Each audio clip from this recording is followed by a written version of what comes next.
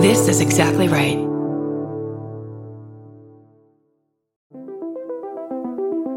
Hi, I'm Erin Welsh. And I'm Erin Alman Updike, and we're the hosts of This Podcast Will Kill You on Exactly Right.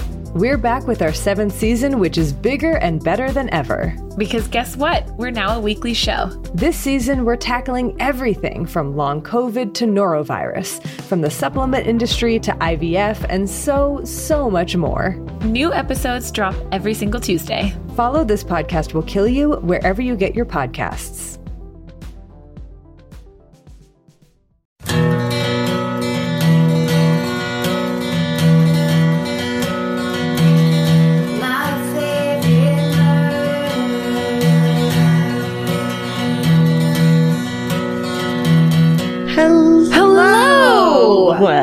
Hello and welcome to the Minisode of My Favorite Murder. This is the short version of the podcast, but we only read your emails. Your fucking crazy stories that you send us.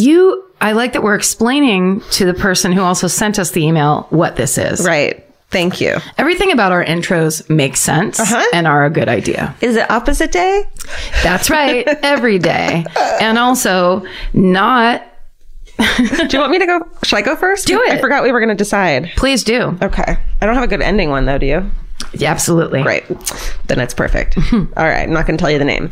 Hey, MFM crew. That's us. That's right. With a K. That's right. We recently had quite the story happen in my neck of the woods that I thought you would all be interested in hearing. A woman approached a cop one evening to inform him about a house she had visited a few weeks prior. The house was getting ready to enter into foreclosure, and she was checking it out to see if she'd like it. As she walked around, I'm guessing she broke in, she came upon a chest freezer. Upon opening it, she found a large black garbage bag covered with a blanket. Blanket in a freezer. Red flag. Unnecessary. This is like the opposite of what's happening. It's not, yeah. You never wrap steaks in grandma's quilt and then put them in the big old freezer. And let's say like you put it, I was like, well, you know how sometimes you'll put a washcloth on your board when it's cold? Sure. Like I did today. Well, it's like, well, you're not going to put a blanket on when it's hot that's been in the freezer. No, that's not going to happen. You can't get stuff past me. No way. Okay. Okay. Everything was frozen, but the shape struck her as being a body. Yeah. She quickly convinced herself it wasn't and left the house. But then she started thinking about it. After a few weeks, she told her friend that the whole thing was really bothering her. Her friend convinced her to go back into that house. Oh. To prove that, of course, it was just not a body. When they returned, the house was in full foreclosure, meaning the electricity had been shut off. Uh-oh. It's a horror movie. They returned to the freezer, opened the lid, and Maggot City. Oh, no. Yeah. So they had wrapped maggots in a blanket. Is that what you're telling me? Someone had gone in after she had been there, poured larvae into the freezer. Can I just sidebar you for 1 second? Because I obviously can't stand maggots, like most human beings. Sure. They're they mean bad things. How do they even, I don't even get them. They're the worst, but I'll tell you how you get them, like how you interact with them. Yeah. Is if you're a comedian who's on the road, but you throw away a rotisserie chicken in the garbage can, and then you leave for like a week and a half. Like at home, you didn't take the trash out? And then when I came back to my apartment, it stunk terribly, of course. And I was like, oh my God. And as I'm pulling the garbage out to throw it away, knock it over. No. And here come the rotisserie chicken and all the maggots inside. And I had to sweep up and clean up. Oh my God. Fucking maggots in my own home apartment. Oh God. It was really terrible. Please throw away your perishables. The moral of this story is wrap your rotisserie chickens in quilts. Go and on the throw road, them away. Put them in the freezer. It was very, bones were now protruding through the bag. Oh, no. And it was very evident that it was indeed a body. Oh. The police, coroner, and crime scene investigators descended on the scene. After a few days... Like maggots. Sorry. After a few days of investigation, it turned out that the family that had lived there put grandma in the freezer 20 years ago. What? She died of natural causes, and they wanted to continue to receive Social Security.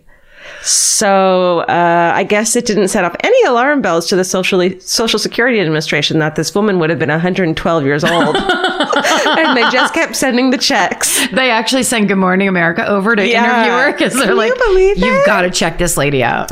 It's unfortunate that this family valued this woman's monthly check more than the respect of getting her a proper and send off after death. I hope she haunts the hell out of them. Stay sexy and don't put grandma in the freezer, Rebecca. What if that was grandma's final wish? Honey, I know you need money. Leave me in here. Just throw me. I love that big freezer where you keep the popsicles. Throw me in there. Don't even look back. Put my favorite Afghan upon me. I made that fucking thing. Yeah, out of maggots. Oh my God. Okay. The subject line is hometown story. Everyone hates the dentist. Okay. Dear Georgia, Karen, Stephen, and Furry Beans. God damn it. I wanted to be mad at that and I can't be. Furry Beans is hilarious. Beans. Furry Beans. Cute. Probably like cute for beings. Yeah. But funnier. Got it. My stepdad died from a terminal illness when I was in high school. Shortly thereafter, my mother told me that she was asked on a date by the doctor who lived a few houses down from us and that she was going to go. I was super bothered by this because my stepdad had just passed and I felt it was much too early for her to be dating already. I had grown close to a girl in my class whose stepdad has also recently died, hers unexpectedly, so we spent a lot of time together. After my mom told me this, I rushed over to my friend's house to vent. When she asked who the man was, I told her his name. All of the blood rushed from her face. She stood and just looked at me wide-eyed and rushed out of the room. She dragged her mother, who was friendly with mine, into the room. They insisted I call my mother and tell her to come over immediately. Oh my God. They sat the two of us down and began telling us their story. This is the shit. My friend's mom was having an affair behind her stepdad's back. It went on for a few months. It was with her stepdad's best friend. Oh, no. Who was the local dentist. Oh, no. My friend's mom decided to come clean to her husband and end the affair. The dentist would not let it go. He called dozens of times a day, showed up at her home and job, and was just outright fucking creepy. Come to find out, my friend's stepdad, i.e. dentist's best friend and the husband of his mistress, was subsequently found dead in his car outside the local gym one morning. The autopsy showed heart failure, which they assumed to be naturally occurring. But when they tested his blood, they found a hefty dose of an anesthetic that, you guessed it, is regularly used in dental work. Wait, it gets better. Holy shit. Dentist's obnoxiously large white SUV, which was often parked in his driveway, which you can see from our house, is seen in the gym's security footage pulling up next to stepdad's car, sitting for 20 or so minutes, then pulling away on the morning of his death. Holy shit. Then this dude goes ahead and sells his obnoxious SUV while he's being investigated by local police. Yeah. They charge him with a murder and a jury trial is held where the dentist gets acquitted. Fuck. Needless to say, dentist is my new stepdad. Just kidding. Oh my God. Stay sexy and don't let your mom date a dentist, Tori. Holy shit. Just kidding. Oh. She wrote that even on like a separate line. It was really perfectly delivered. Isn't that horrifying? Wow. Can you imagine how quickly you would want to explain to that lady how much she should not date that guy? Stays in town after he murdered her husband? Yeah, because he's the smartest man on the planet, remember? Jesus Christ. Yeah. That is fucked up. Yes. That is the kind of content we are looking for. That is it, Tori. That's it. That's it. Okay. Aloha, sexy murder addicts and furry felines. Aloha. My name is Lonnie, and I live on the beautiful island of Kauai. I'm actually not from the islands, but from another tropical place called Cocoa Beach, Florida. Lonnie. Being raised as a Roman Catholic, of course, my parents enrolled my younger brother and I in a small Catholic church school called Our Savior's Catholic Church, located across the street from a local strip joint. Who does that? Sweet. Anyway, the Catholics. For almost my entire grade school years, I attended this church school and participated in the church choir, like I had a freaking choice. There were a few choir ladies that taught us songs and helped prepare the students for church performances. Within this bunch of ladies, one of them was named Candy. Not only worked for the church, but also worked for a foster care agency as well. She had 2 adopted kids that I went to school with and a husband that was the church's treasury. So, Years go by, and by the time I hit 16 years old in 2001, I hear a horrific murder that happened the next town over in Merritt Island. I learned that a young mother, Tracy Bagwell, was stabbed over 30 times while sitting in the driver's seat of her own car in a church parking lot. Oh my God. The only clues at the time of the murder was a spotless passenger seat right next to her body. Obviously, whoever stabbed this poor woman must have known her and was sitting in the seat while stabbing her. The police interviewed the victim's daughter and learned that the last time she saw her mother alive was the night she got a page from work at a local foster care agency. But the daughter didn't know who the page was from. So this missing pager that was never found at the scene is now the main focus of their investigation. Mm-hmm. Since it was her work pager, they got a list of Tracy's coworkers where, lo and behold, Candy was on that list. After tracking Candy down, the police pulled her over in her car while another officer paged the missing pager. And then she wrote, which I thought was very clever. It's quite clever police work. That's right. You won't believe it. How dumb can you get? The pager went off in her purse while talking to the cop that pulled her over. Oh my God, that's good. Of course, they bring her in for questioning. And while that's going on, one of the officers questioning Candy carefully looks at the pager in his hand and sees a small speck of blood on the pager. He leaves immediately and has it tested.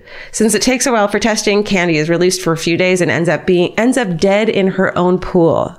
Oh, no. No one really knows how that happened. She jumped from her balcony and it was suicide, or if someone else had a hand in it. Super freaky. By the end of it all, they figured out that the victim had caught Candy embezzling money from a foster care agency, met up with Candy in a parking lot of a church to confront her, and murdered the hell out of her. Oh my God. So I was taught to sing holy church songs by a crazy woman who would end up murdering someone down the road.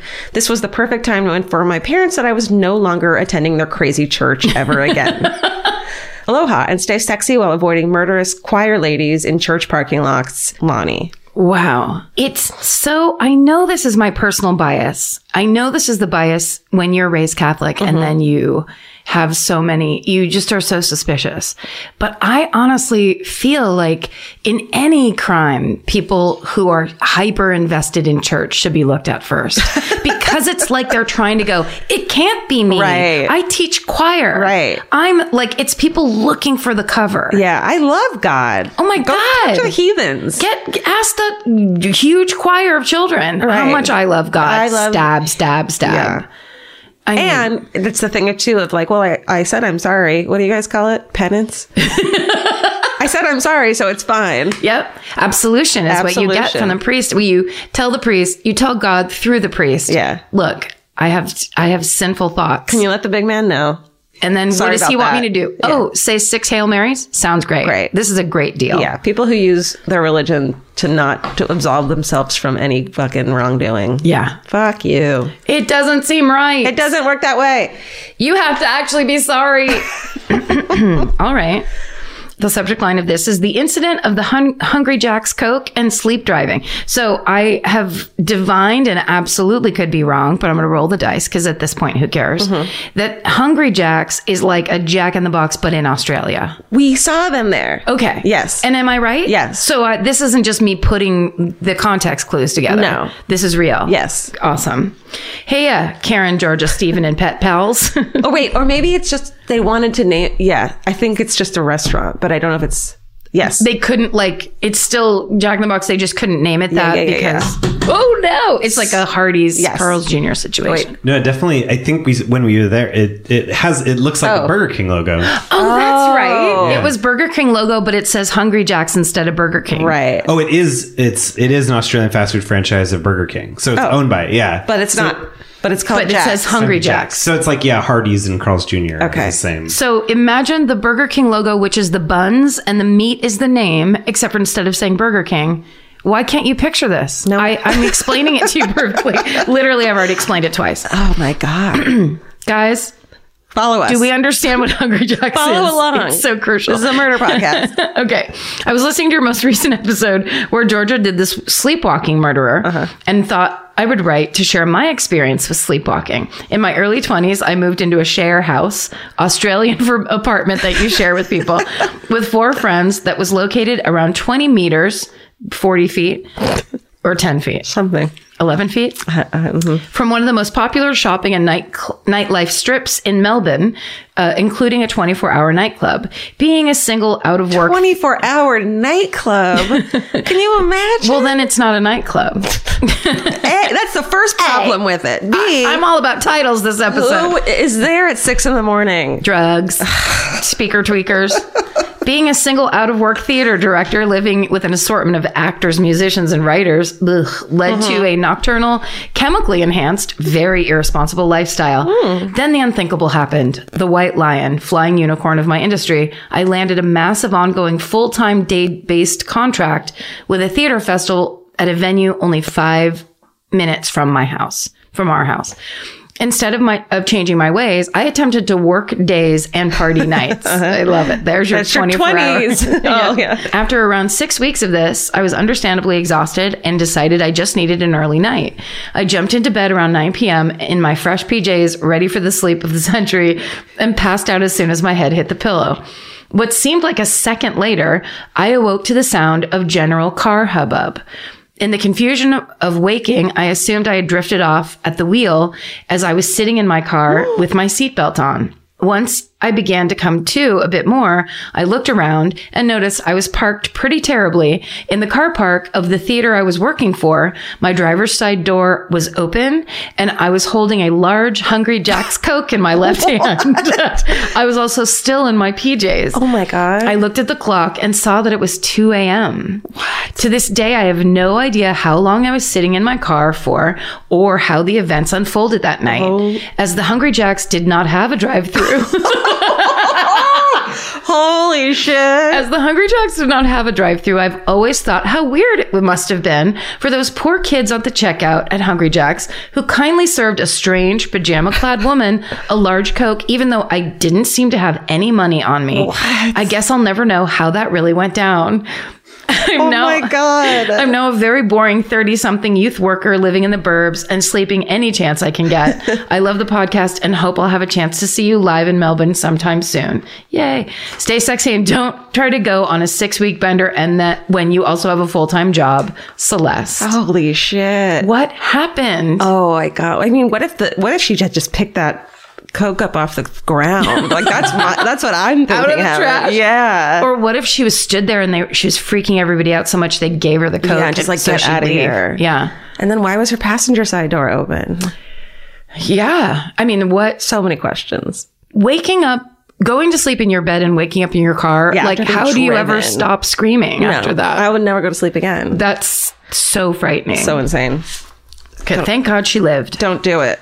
There's something about the sound of an old-timey cash register that really takes me back. I know. It sounds like someone is about to hand me an ice cream cone, but it also sounds like we just sold some merch. That's right. And if you're a Shopify user like us, you know that this sound means you just made a sale. Shopify has helped millions of businesses sell their products online, but did you know they also offer the same support for brick and mortar stores? From accepting payments to managing inventory, they have everything you need to sell in person. So give your point of sale system a serious upgrade with Shopify. Shopify POS tracks sales across all your locations. That way, you'll always know what you have in stock and where. They also provide reliable tech that fits your unique retail needs, like turning a tablet into a credit card reader. And if you're looking to reach new customers, check out Shopify's marketing tools. They're easy to use, and they integrate with all social media platforms. With Shopify, we have a powerful partner for managing our sales. And if you're a business owner, you can too. Do retail right with Shopify. Sign up for a $1 per month trial period today at shopify.com/murder. And here's the important note, that promo code is all lowercase. So go to shopify.com/murder and take your retail business to the next level. That's shopify.com/murder. Again, don't forget the code is all lowercase. Goodbye.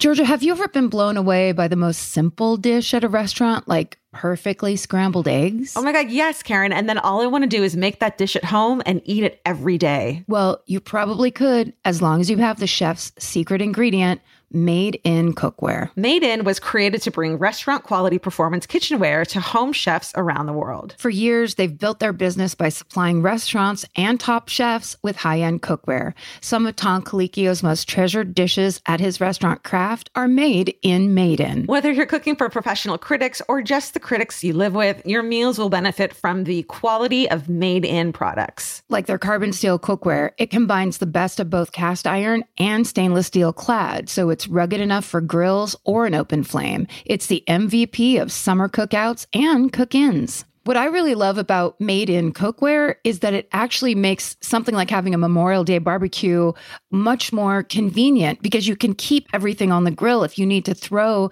say, a pan of garlic up on the top while you're grilling your steaks on the bottom, it's strong enough, durable enough to do that. If you want to take your cooking to the next level, remember what so many great dishes have in common. They're all made in. Save up to 25% this Memorial Day from May 18th through May 27th when you visit madeincookware.com. That's MADEIN cookware.com. Goodbye. If you're like me, you're always looking for a story to dive into. Whether it's a family drama or a mystery to solve, the key to getting hooked is the details.